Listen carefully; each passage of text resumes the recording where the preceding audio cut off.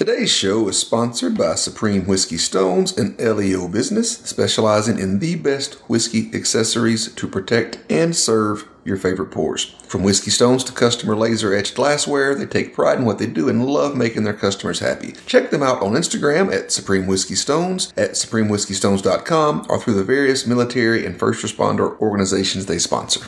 Cheers. I feel like people look at our cold open to get some wisdom from you. Jesus. That's tough times right there. I mean, like, you know, you're always talking about not wasting an opportunity. I feel like someday it's going to be like, what did Wayne Gretzky say? And what did Zeke Baker say? Like, Wayne Gretzky said, you miss 100% of the shots you don't take. What did Zeke Baker say? You take every shot you can. You wake up where you find yourself.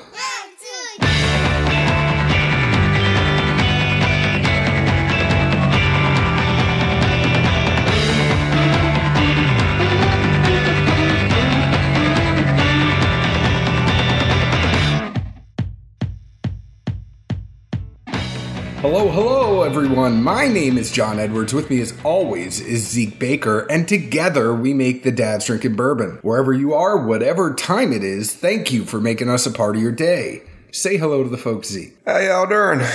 How you doing?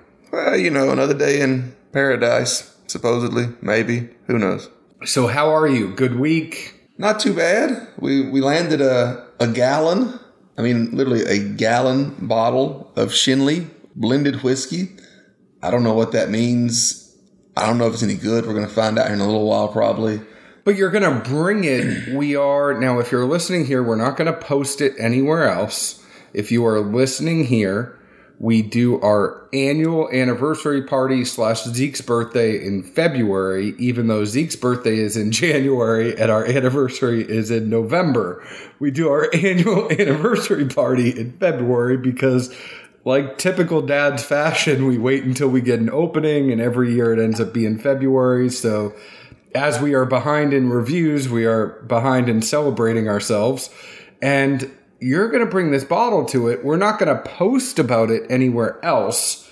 But if you listen to this podcast and you want to go to the anniversary party, it will be on the 23rd. We don't want to have 1,000 people in your house, Zeke. So we're talking about it here rather than posting it on our group. Yeah, you know, we try to give credit and cheers to those that pay attention and listen to us, even as painful as it may be at times. So, as John said, we're having a bottle share the night of the 23rd, probably around 9 p.m. There's pictures of it somewhere in the archives of what we had last year. And don't feel like you need to bring something crazy. Like, you don't need to bring Crazy Willet. You don't need to bring Pappy. Like, you got a good store pick. Bring a store pick. There's no need to bring any ringers, as we're all going to be having several pours throughout the evening. And it's more about good time, camaraderie, and whatnot. If you got a random pick or a bottle you don't think folks have seen or had before, bring that. That's much more significant, so to speak, than something that was possibly expensive. Or even in town, right? There are picks that came and went that people wish they still had. You know, bring some of that. But be safe while you do it. Uber, Lyft, whatever you use, ride share.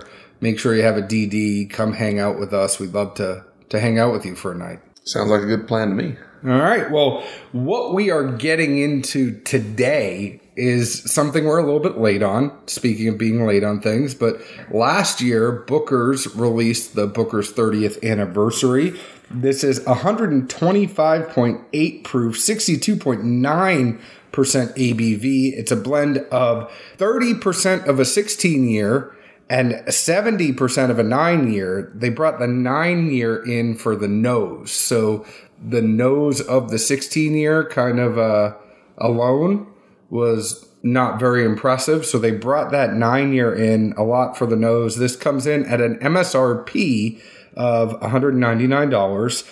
This one's interesting because it wasn't decided on by committee.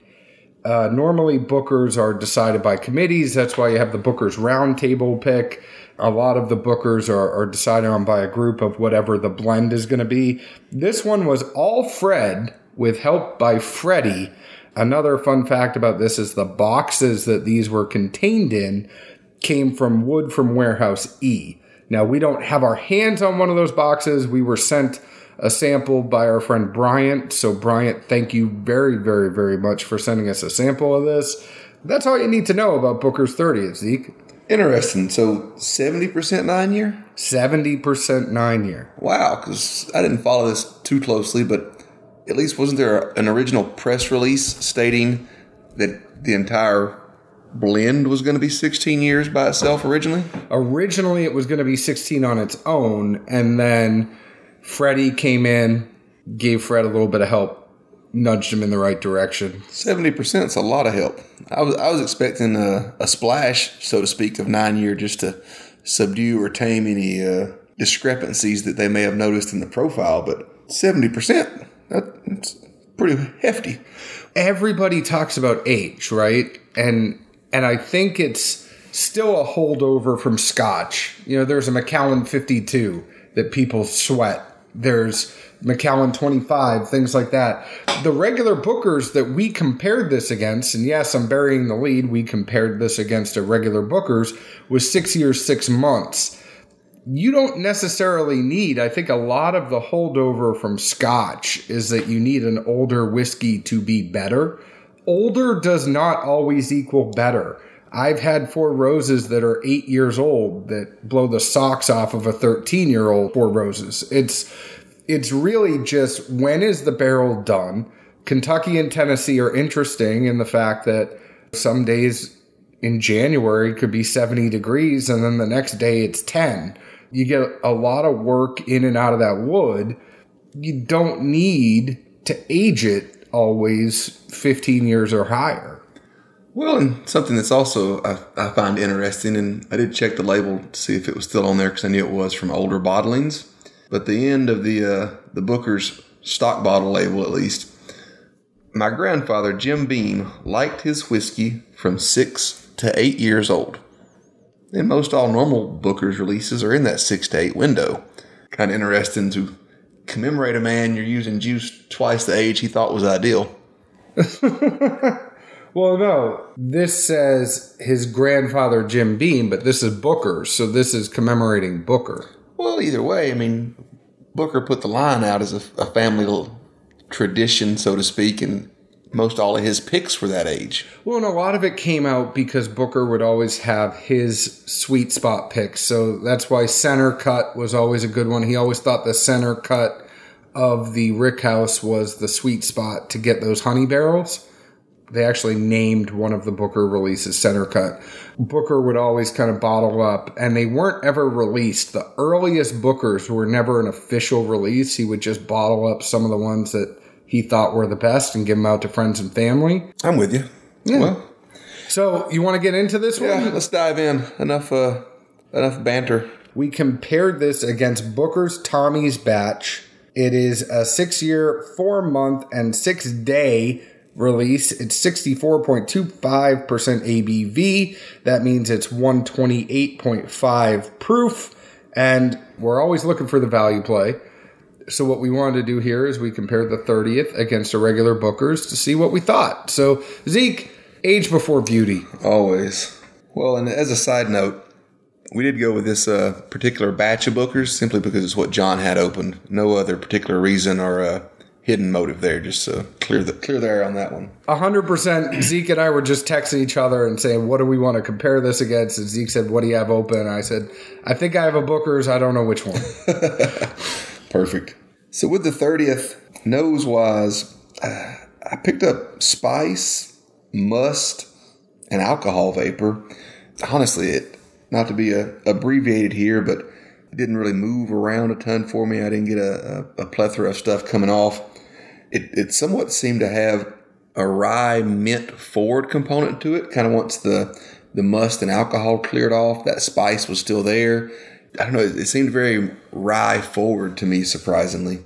Palate-wise, that subtle wryness that was at the back end of the nose really kind of jumped out at me. I thought it had a very peppery kick.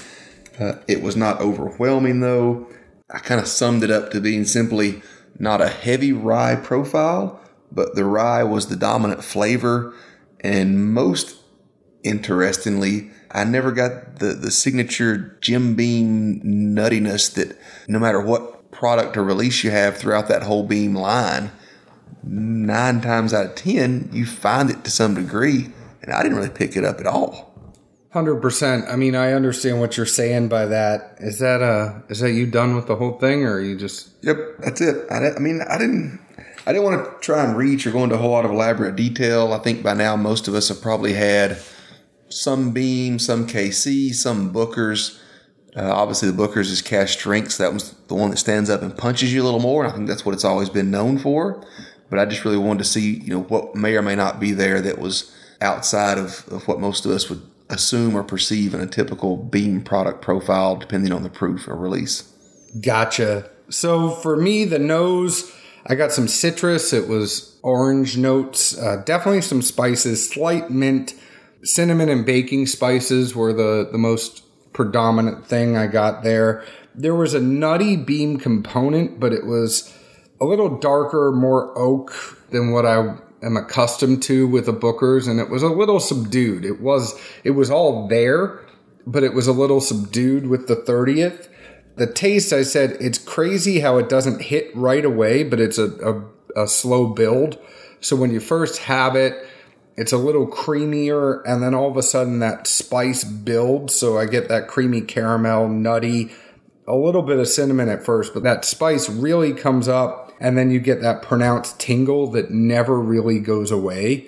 5 minutes later, and this is kind of blending into the finish, my cheeks were still tingling, and I didn't have anything else. Brown sugar candy bar, but subdued Booker's nuttiness. Funny thing about that is I wrote those notes, and then the very last sip I had in the glass, it's that one that it's the last thing in the Glencairn. All of a sudden I had that, and I go, oh, there's the Bookers I'm used to. So it was the very, very last sip I had was super nutty. Finish was long, but it wasn't always nuttiness that was long. It was the complementary items that were in there that never really went away. The tingle, the spice, the cinnamon. That's really what I got. So the burn stayed with you, or a flavor profile stayed with you? The tingle stayed with me. So just the burn from the alcohol? Yeah. I don't know. Hey, it was there. It tingled. It never, I still knew it was there. I called it a stage 5 clinger because it never really went away. It just kind of. Oh, no, I see that. I don't know. I usually try to omit that from a finish note because I feel like anything that's high proof alcohol, well, yeah, the burn's going to stay there. But it was more so than I get from like a Four Roses or anything else that we've had, like a straight from the barrel. Anything that's that higher 128 and above. It doesn't kind of cling like that. I mean, I feel like you have to have a lot of experience with stage 5 clingers. Like, what's your take? I don't, John. I know how to run. I don't know. I mean, with that mustache, people don't cling all the time. Yeah. John, Jesus. When I make Zeke go speechless, it's kind of crazy. Well, so I saved a smidge in the bottom of the glass here. Inevitably, after we run through our notes, I like to hear what John comes up with and see what I may or may not have missed or picture what's going on in his head at least so I can compare it. So I'm preemptively nosing this and trying to see if there's anything that's moved or changed over the past 20 minutes while it's been sitting in the glass. People have been trying to figure out what's been in my head for 35 years. It's very, very hard. I thought they were trying to figure out what happened to the front of it. That too. The dent in my head is still a mystery. So just thinking about this, if it was originally going to be all 16 year and then cut down to only 30%, that must have been, I can only imagine 2 drastically different profiles from, we're going to bottle it like this. No, let's add a little more. I would assume from what little bit we do in tinkering with, blending things and seeing where your profiles range or even, adding water incrementally, they had to start with a small amount of the 9 and then just keep pushing it because the profile kept getting better. I have to think that it didn't have enough signature Bookers to it. I have to think the 16 was so off profile that they were trying to kind of marry the two together a little bit more. And that's why it's a little bit subdued. And I think it's a good opportunity before you talk about that last sip you just had. I want to kind of talk about it compared to the Tommy's batch because for the nose, I said The regular has more mint and vanilla, and it was a little lighter to me. It had some more dark notes in the 30th opposed to the regular batch. The taste, it was much more pronounced nuttiness, and the nuttiness was way more forward in the regular Booker's for me. It's the Booker's 30th, I think. Long story short, right? It's just a much more mellow Booker's. Overall, at least what I got. No, I would definitely agree that it's, I wouldn't say it's subdued or less pungent, because it still packs a punch, but it is much more of a, maybe an older boxer versus a younger one. When he throws that stiff jab, it's just not going to resonate quite as hard. I could easily see that, being a pretty good line of thought. And even just having this last pour again now, I still pretty much have the same notes. I see what you're saying about that burn or singe hanging around, but I don't get any flavors attributed to it. And kind of what I do wonder, without being too all over the place, is yes, it was a 16 year that was originally, selected for this, but I would think they had to be somewhat off profile or unique barrels, because look at what KC's rolling out now. Folks are getting 14 and 15-year-old KC picks. Yeah, there's some water thrown into it to, dilute it down just a smidge. But from what I've seen, they're still very true to signature KC profiles. Whatever's in this from the 16 is a unique bird. Well, this is a longer conversation, too, because I find the whole KC thing and very, very interesting, because they're doing 14, 15 year. What happens when that stuff runs out? Right? I don't think it will. Have you seen how many warehouses they have? I mean, I've seen how many warehouses they have, but do you think there's going to be 14, 15-year picks forever? Not forever, seemingly, but... I mean, did they plan for the long haul better than others?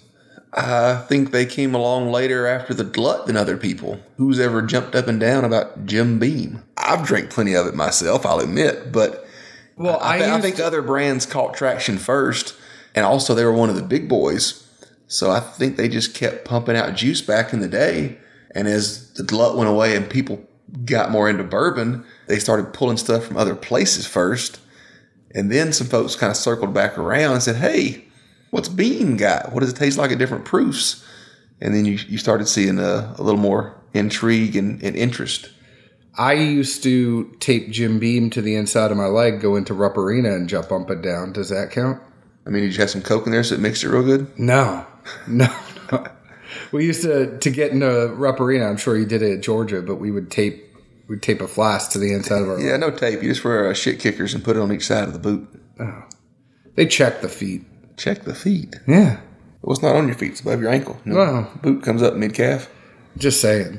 It's kind of crazy just about what Beam has done and what some of these other places have done. I mean, Beam has it set up that... Booker's went up in price, but for $20 cheaper, you have those Knob Creek store picks that are 120 proof. It's not, you're missing out on 8.5 proof, but those 120 proof Knob Creeks are pretty damn good for $40, $50. Indeed. I know, rabbit hole. I'll shut up. I'll circle back now as far as what I felt were the differences in the Booker's 30th with the Tommy's batch we have of regular Booker's. The nose initially pretty similar. Working into it a little bit, it definitely comes off as much more sweeter. A good mixture and blend of corn and youth are in there. And like I said, it's a good corn that's there. It's just much more inviting. Palate-wise was where it really hit home. First sip of this Tommy's batch I had, in my mind, it was just Booker's. I mean, I can't say if it's better or worse than any other Booker's I've had, but just generically speaking, oh yeah, that's a good Booker's right there. It just had the signature mixture of a corn with peanut brittle that I just put down as quote unquote Beam. I also thought the proof came off. You know what I find funny? I know I'm ADD like crazy today. I apologize, but you hate corn and other stuff, but you don't mind corn and Booker's. It depends on how it comes off. It has to have some type of matured, I don't know, the barrel turned it in some shape, form, or fancy. So you like it when it gets turned? No, I mean, there's just, I think so much of it has to do with where people source their grains and or how they're washing, distilling, etc. Corn to corn is not necessarily apples to apples, for lack of better Well, words. sorry to interrupt. Exactly. Proceed. But I thought the Tommy's batch was just a much more bolder proof coming off the glass, much more just rip-roaring, in your face, just boom. I am cash strength, young, maybe not young, but to a degree. Like, you know, to go back to the fighter analogy, I mean, this is an 18 to 21-year-old boxer that's coming out swinging hard as he can. He's probably not covering his head. He's not being tactical. I mean, it's just in your face. Like the Oklahoma State coach, I'm a man. I mean, that's what this is. Like, well, that's what I think of when I have bookers, because, you know, it's 6 to 8 years. It is cash strength. And when you get a pull of it, you're in big boy space. I wear a speed stick. You're not pussyfooting around anymore. I mean, you know something's in your glass or in your mouth, and you better expect it and be ready for it, or it's going to whoop your ass. Yeah.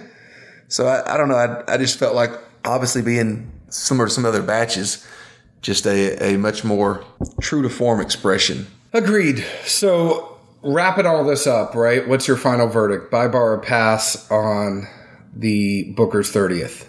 I think it's a bar for any Booker's enthusiasts, which I know are out there by the multitudes. And at the same time, a strong percentage of those guys, if they see Booker's 30th, they're going to buy it because they have literally every other release in the line. But to the common drinker, it's a bar at best. If it hits your sweet spots, by all means, jump on one if you find it. But I don't think it's a must-have across the board for a bourbon enthusiast by any means. I'm 100% with you on that, which doesn't always happen too often, but I think the value, and Booker's, if you remember a couple of years ago, Booker's went up from 50 to 70, 80 bucks, depending on where you are. I think the Booker's at 70 or 80 over the Booker's 30th at 200 is a better value play, but I still think the Booker's 30th is good. You should try it. You should go have it at a bar, see what you think. If you have disposable income and you are a Booker's fan, it is a good bottle. It's a good pour. It's not a bad pour. It's just, we are purely talking about what are the economics and what is the value play here. I still think you have the value play for the regular Bookers. So I would buy the regular Bookers and bar the 30th. Yeah, and then also you got to figure a true Booker's enthusiast, they're going to expect that strong, nutty profile. Some may welcome the change when it's not there, but I got a strong feeling plenty of folks will be like, where's my Booker's, quote unquote. You mean like how they were after Little Book came out? Something to think about. By the way, if you want to come to our anniversary party, please reach out to us. Let us know. We want to get you there. Find us on Facebook at Dad's Drinking Bourbon, Twitter at Bourbon Dads, Instagram at Dad's Drinking Bourbon. Find us on your favorite podcast app, which I think you already have because you're listening right now. But please leave us a 5-star review. Tell us why you like us. It helps us more than you know. Show up in searches for other people. All that good stuff. Zeke, where else can the folks find us? This Friday in Clarksville, Tennessee at the Four Roses charity function hosted by Lauren Simpson for the Special Ops Excursions group, which we are thrilled to be attending. Saturday at the Bottle Share. Exactly. Lord willing, the creek don't rise. We're going back-to-back nights, old school style. And March 30th, you can find us doing the Whiskey Warmer down at the West Haven Residence Club down in Franklin, Tennessee. We will be podcasting live at this whiskey event down there on March 30th. Please go ahead, get your tickets now. They're not that bad. I think they're like $35. So go ahead and get them now before they're all gobbled up at the early bird pricing. But Zeke and I are going to be there, and we are going to do something really, really, really fun. We can't tell you about it yet, but it is going to be awesome what we're going to do at that whiskey event. Awesome? Awesome. Sawsome? Sawsome. Wow. Did I say sawsome? No, I did. Oh. Cheers. Ciao.